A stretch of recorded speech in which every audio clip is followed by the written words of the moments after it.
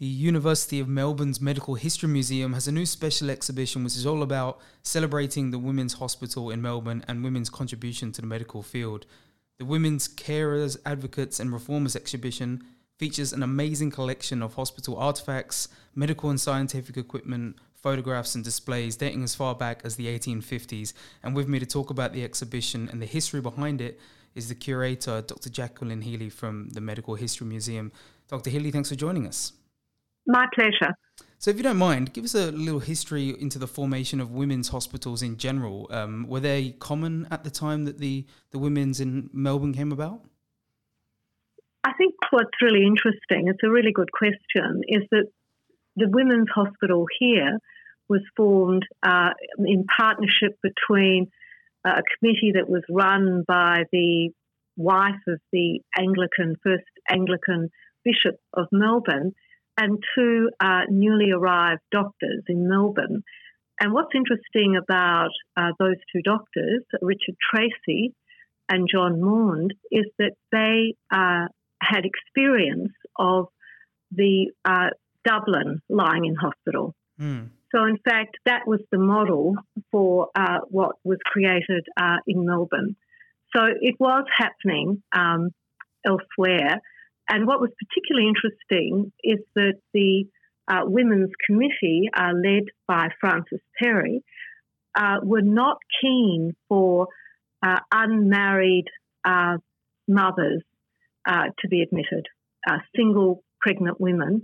And it was those two doctors, based on their experience overseas, that insisted that the Melbourne lying-in hospital was available to all women in need of help. This might sound... And that was in direct relationship to their experience in Dublin. And this might sound like a bit of a silly question, considering people have been given birth and people have been around for millennia. But, what was known, or what was women's health like at that point before we started to have these specific hospitals? Was much known? Well, there were practices that had been around for a very long time, and it was, in fact, the problem of people being destitute. So it was a charity hospital set up for destitute women, and what was happening in Melbourne, you just had a major influx of population in relation to the gold rush, and it was overwhelmed by these people living in very difficult conditions. So what had been the traditions would be of home birth, and there would have been practices in the places where these people had come from that it would have connected them to midwives in the traditional sense, but also to the care of their families. But that was not necessarily in place in that early formation of Melbourne. Mm-hmm. Because we're looking here at that hospital, the Women's Hospital, being formed in 1856. Melbourne came into existence as a settlement in 1835. So it's very early on in the history of Melbourne, but it's also, just to put this in the context of what was happening in medicine here, Melbourne Medical School was formed in 1862. So it was before you had a medical training here in Melbourne. So how involved were women, if at all, in the formation of this hospital? Women's Committee, and the chair of that was Frances Perry, who was the wife of the Anglican bishop. So there was a group of women who had an ongoing role on the board of the hospital, and you had those two doctors, Tracy and Maund. So the women were there, and they were giving their views on things from the very beginning. And so you were saying there wasn't even a medical school in Melbourne. What was the professionalism like for midwives and nurses? Well, the first training of nurses in midwifery happened at the Melbourne Lying-in Hospital in 1859. So that happened really early. What happened was people came from overseas. So the doctors were trained overseas, and they usually came to Australia as ship's doctors. And in fact, Tracy is a really interesting example because he was a protege of one of the leading obstetricians in London, Spencer Wells. And in fact, Tracy was far more successful in the operation techniques developed by Spencer Wells than his mentor was. So there's a lot of very talented people came to Australia. So you had very talented medical people who had come to Australia because they wanted new opportunity, or some of them came because of health, chest problems. So John Maund actually had, he died from these problems, but he had severe chest problems. And other people came due to ill health, opportunity, or they came as ship's doctors and then they decided to stay. So, but you had good people who had been trained elsewhere. And in fact, Tracy went on to be one of the first lecturers at Melbourne Medical School. He was appointed there in 1865.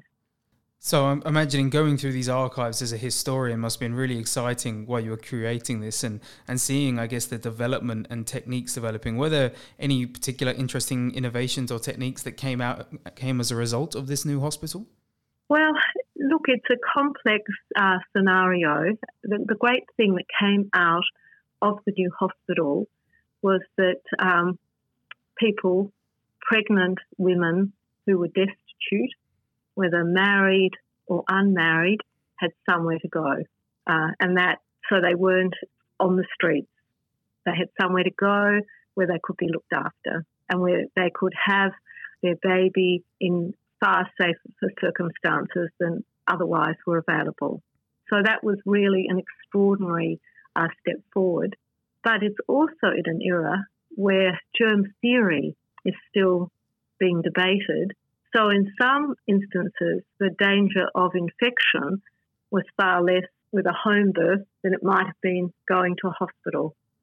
So there were contradictions here. So in many ways it was much better, but in some ways it was worse. And so, again, going through all these, and I know you had a lot of access to archives, do any individual stories stand out as some of your favourites while you were putting this exhibition together? Look, I think what has been marvellous to have is the register of births at the Women's. We've got the very first book that began in August 1856, and I think it shows you the sign of the times that the entry of the first birth of the child was not delivered alive. So I think that sort of sets the scene, and then you have other births that are successful, but you see that pattern of the different conditions that women had.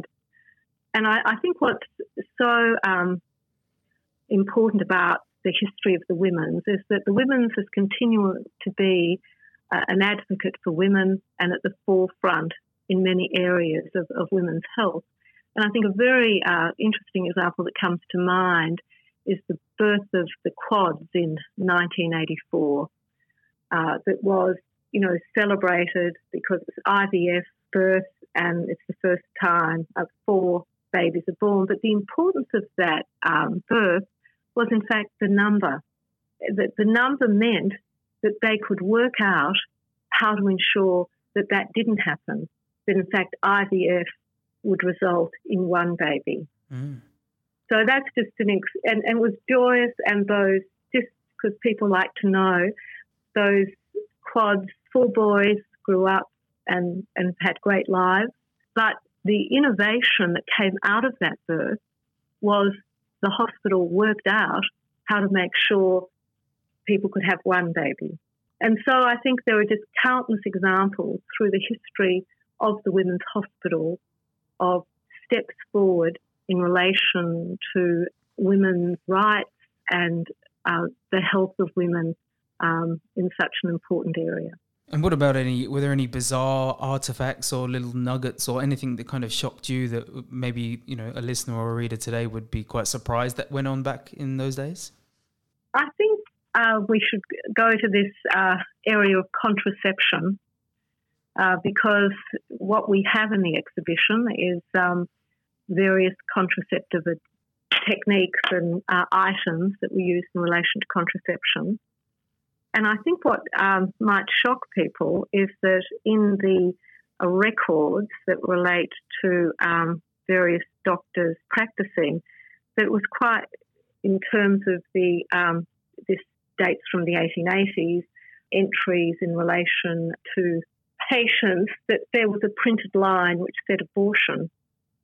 And so, in fact, abortion was, even though it wasn't necessarily legal, it was something that was regularly used, and that in terms of the records about women, in terms of assessing them when they came into the hospital, one of the lines was abortion, and they would say that that person had had 4 abortions, had given birth to 3 children.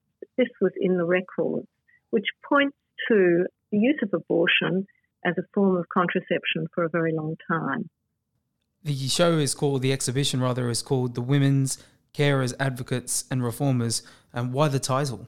Well, it's because the original name of the Women's Hospital was the Melbourne Lying In Hospital and for diseases peculiar to women.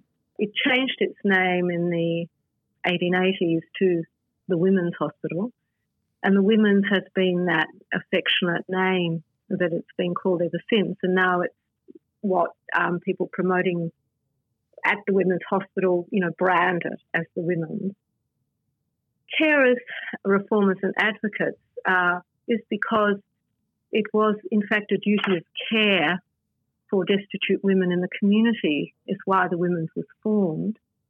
Reformers, the Women's on many health issues in relation to IVF, abortion, contraception have been at the forefront. And advocates, they have advocated for many of these issues in the broader community. It was, in fact, the action of a staff member of the Women's that enabled IVF, and it resulted in court action, enabled IVF to be offered to unmarried single people. So they have always been all those things from the very beginning. Well, for anyone who's interested in history and medicine, it sounds like a really exciting exhibit, and that's on at the University of Melbourne Medical History Museum. Dr. Healy, thank you so much for telling us about this. My pleasure. Thank you.